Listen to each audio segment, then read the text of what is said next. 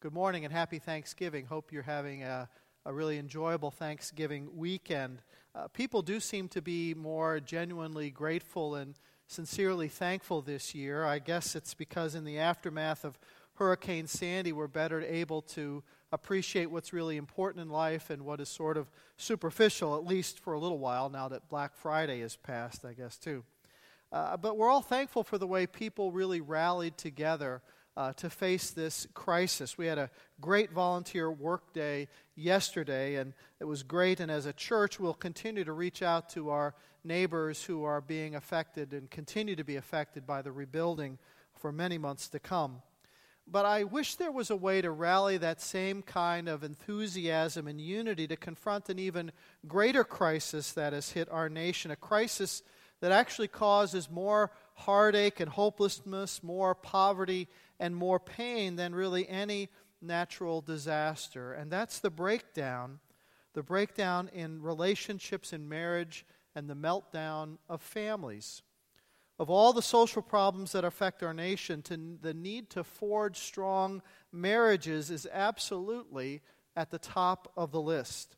Pick your issue: abortion, drug abuse, kids dropping out of school, gangs, economic hardship, welfare, you name it. They all tie into the strength of marriage in our culture. Marriage is the basic building block of human society.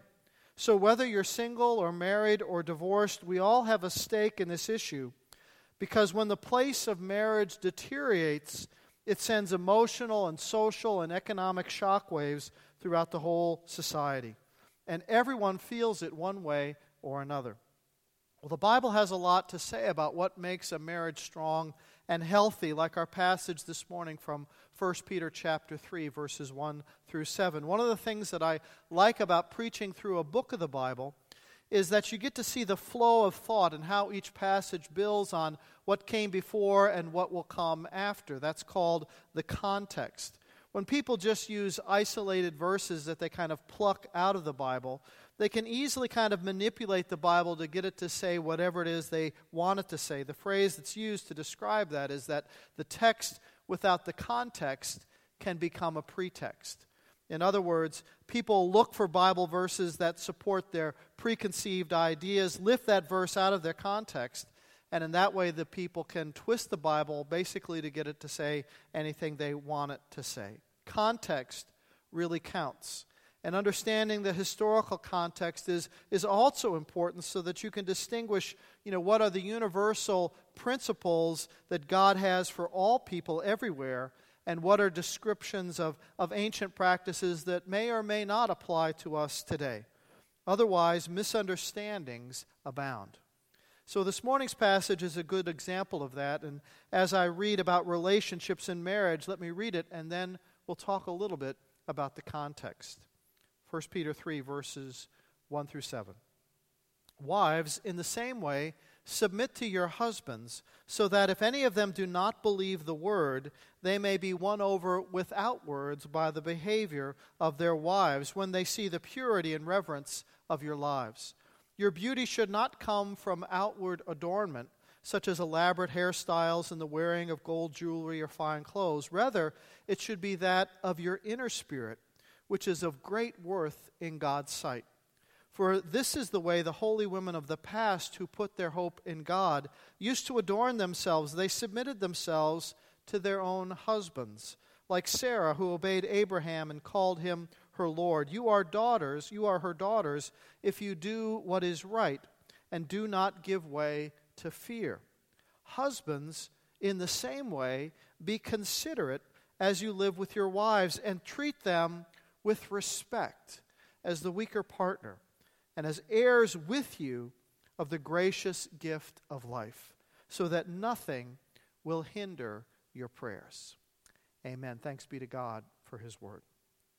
Peter starts out this passage saying, wives, in the same way, submit yourselves. I can feel teeth clenching and temperatures rising. So let's look at the context for just a second. He says, in the same way. Well, what way is he talking about? Well, you have to look back to chapter 2 where he writes about this new community that we are to have in Christ and the way this church, this royal priesthood, this group of believers is supposed to be different from the culture in which they live. Peter says that the overarching principle for our behavior is that we are to follow Jesus as our model of self-sacrifice.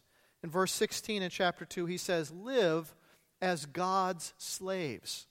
For all of us, men and women, we are to give our lives to Christ. And that means myself, my whole person, my whole being, body, soul, spirit, mind, all comes under the control of Christ.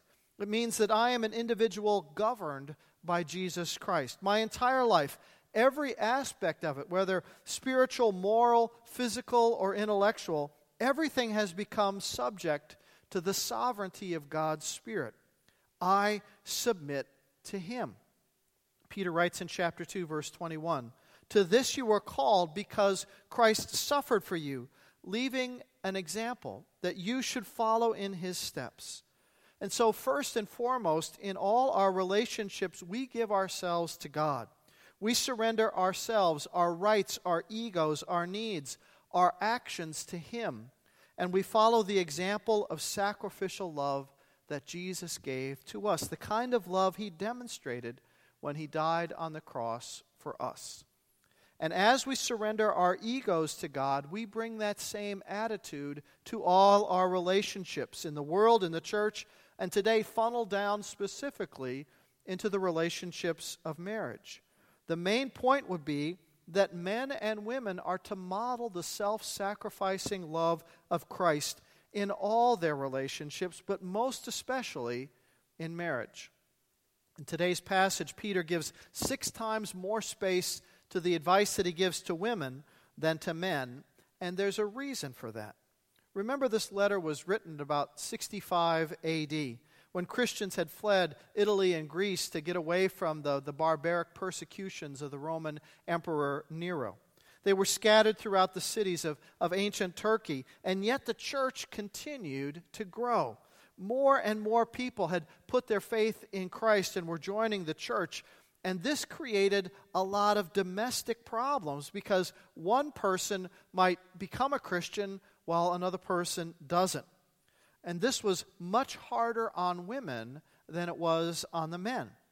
In a totally male-dominated culture where women were considered to be the property of their fathers or their husbands, the women had no rights and no power whatsoever. You could compare it to the way women are treated in strict Islamic villages under the control of the Taliban and in Afghanistan. You know, women covered from head to toe. Everything controlled by the men. That's the kind of male-female culture we're talking about here in 1 Peter. So a man who decides to worship Jesus, well, he just brought the whole family, no questions asked, whether they wanted to or not. The father made all the decisions. But a wife going to worship without her husband, that was scandalous. That was unprecedented. Women weren't even supposed to appear in public without the permissions of their husband or their father. So how do you live for Christ in that kind of a repressive environment? Peter had just given instructions to believers who were slaves or servants, household servants, and how they should act. They were in a tough spot too. Slavery was deeply embedded into this culture as normal, and there was no possibility of emancipation. And yet the apostles had proclaimed this revolutionary idea that in Christ, slaves and slave owners were absolutely equal before God. There was no distinction, and this was absolutely revolutionary. That's in Galatians 3, verse 28. But in the pagan world, nobody really cared about that. And so Christian slaves were in a tough spot. Peter's counsel was for them to be the very best slaves they could possibly be, using Christ as their model, even when they were treated unjustly. The apostles taught the same about men and women, absolutely equal before God. Women were not second-class citizens of heaven. They didn't get to heaven on the coattails of their husbands or their fathers, as some religions continue to teach today. Through a godly marriage, people have the opportunity to mirror the highest kind of love, the kind of love experienced in the Trinity between God the Father, God the Son, and God the Holy Spirit. And mutual submission is at the core of the very nature of God. A voluntary selflessness that honors others as more important than yourself. The word submit often sticks in the throat of modern people and is really misunderstood. It's not some kind of spineless groveling. That's not what submit means, but the opportunity to imitate the very nature of Jesus Christ. Paul describes this in Philippians chapter 2, verse 6, talking about Jesus, who, being in the very nature God, did not consider equality with God something to be used for his own advantage. Rather, he made himself nothing by taking on the very nature of a servant, being made in human likeness and being found in appearance as a man. He humbled himself by becoming obedient to death, even death on a cross. This Jesus, who was and is equal with God the Father and God the Holy Spirit in every way, in all glory, in all power, in all majesty, he made himself nothing, became a slave. He submitted.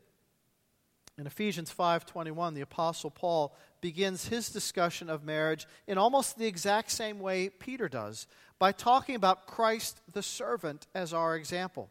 And then he says to both men and women, submit to one another out of reverence for Christ. Submit to one another out of reverence for Christ. And then he goes on to say, wives, you submit this way.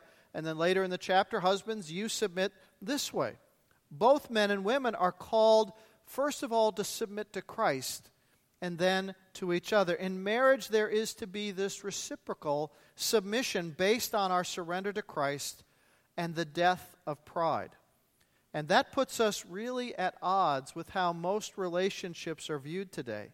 I can't get at all of this morning. It's too short. I don't have enough time. So I really want to highly recommend that you pick up a copy of Tim Keller's book called The Meaning of Marriage. This is really the very best book that I have read in a long time about the theology, the meaning, and the issues surrounding marriage in our culture today. And I really encourage you to read what Keller has to say. Very thoughtful and well worth your time.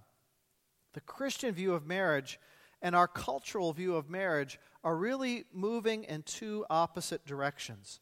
The easiest way for me to describe this is to talk about the difference between a we marriage and a me marriage. A we marriage is one where Christ is truly the third party to the relationship between a man and a woman. A me marriage is something entirely different. Let me talk about the me marriage first. One of the things that Tim Keller writes about is that in the past, there was far less talk about compatibility and finding sort of your ideal soulmate when people talked about marriage. Today, people are looking for someone who will fulfill all their desires and all their needs, sort of what I call a Jerry Maguire syndrome. Do you remember that famous scene from the Tom Cruise movie where he kind of dramatically confesses his love for his girlfriend by bursting into her living room and saying, "You complete me." And everybody's heart went pitter-patter, I guess. That's a definition of his love. It's all about what she can do for him. You complete me. That's a me marriage. Finding that perfect person who's going to fulfill all my needs. And that definition of love creates this unrealistic set of expectations that frustrates both the one who is searching for love and the one who is being searched for. When the underlying expectation of the relationship is, what can you do for me? How should you make me feel? That's a recipe for great disappointment, turmoil, and even divorce. No one is that perfect. No person can possibly make you feel the way you want to feel. It's not possible in the long run. Sure, at the beginning there can be a rush of euphoria. There can be these intense feelings. And then people are surprised when those feelings can't be sustained after the honeymoon, after the kids arrive, after life gets more complicated. The idea of finding the perfect person to meet your needs can be paralyzing because people are so afraid of making the wrong choice that they don't want to make any choice. So people postpone relationship commitment. They bypass, great potential mates because they are hoping to find that perfect person.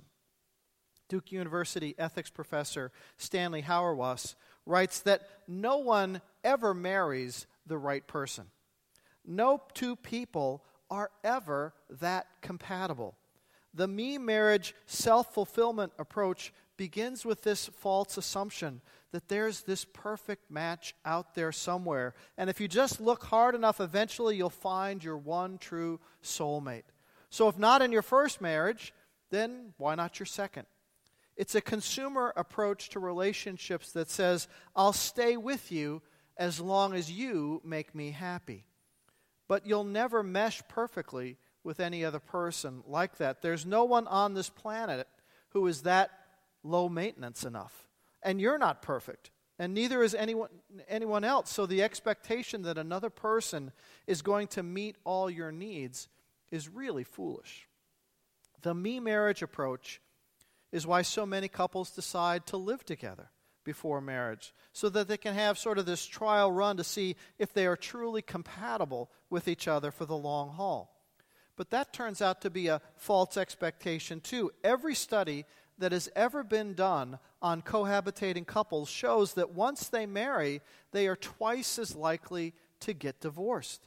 Instead of building a stronger bond, it actually weakens the bond once they decide to get married. Because if the necessary commitment to each other isn't there, living together absolutely does not produce it.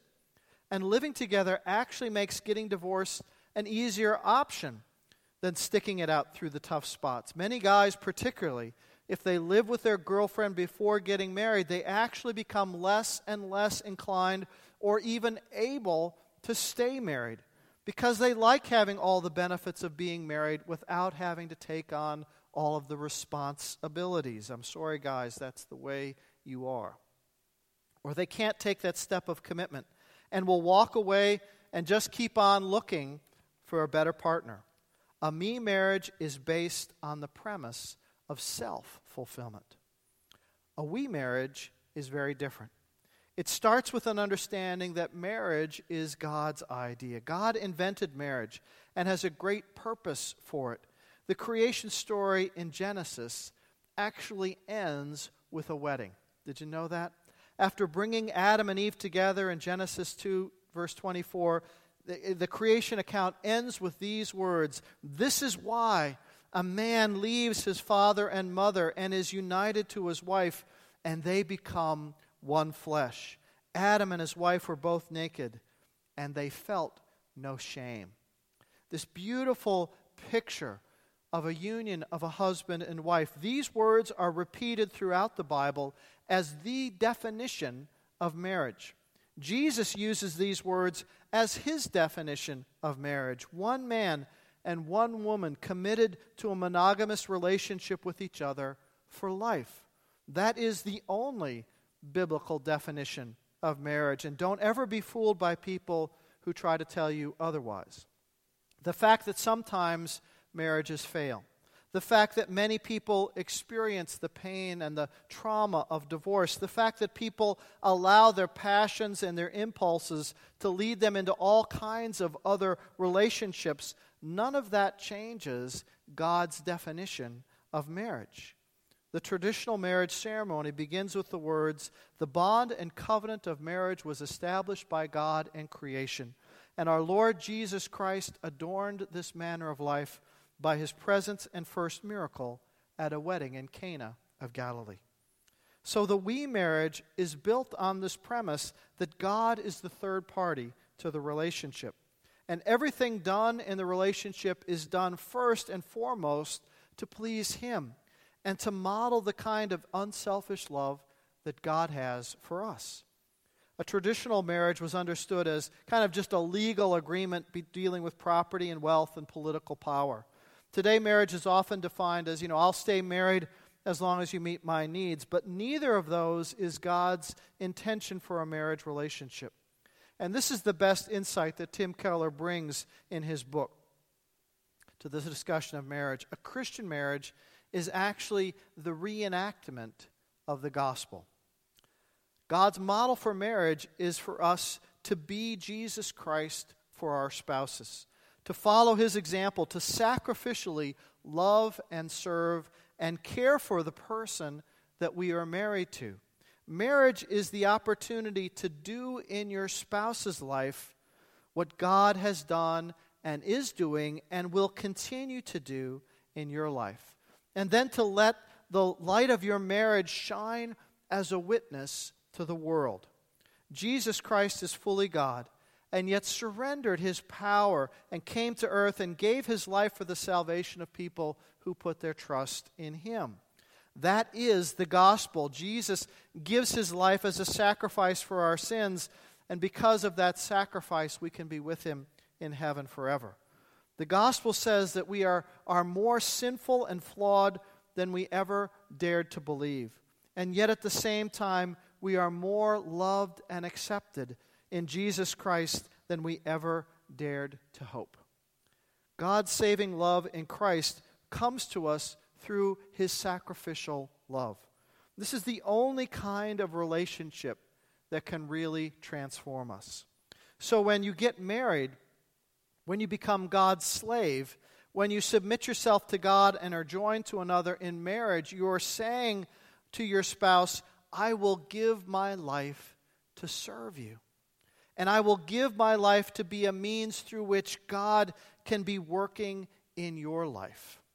This is radically different from the way the world understands marriage, but it is the only way, the key to honoring God and to experience a fulfilling marriage. So, should women submit to their husbands? Absolutely. And husbands should submit to their wives, because both should be submitting to the greater love of Jesus Christ. Should husbands treat their wives with respect? Definitely. And wives should also do everything that they can to uplift the value of their husbands. That's what respect is. It's to feel valued. With respect, your value goes up. With disrespect, your value goes down. So husbands and wives should do that with each other, because that's what Christ has done for each one of us.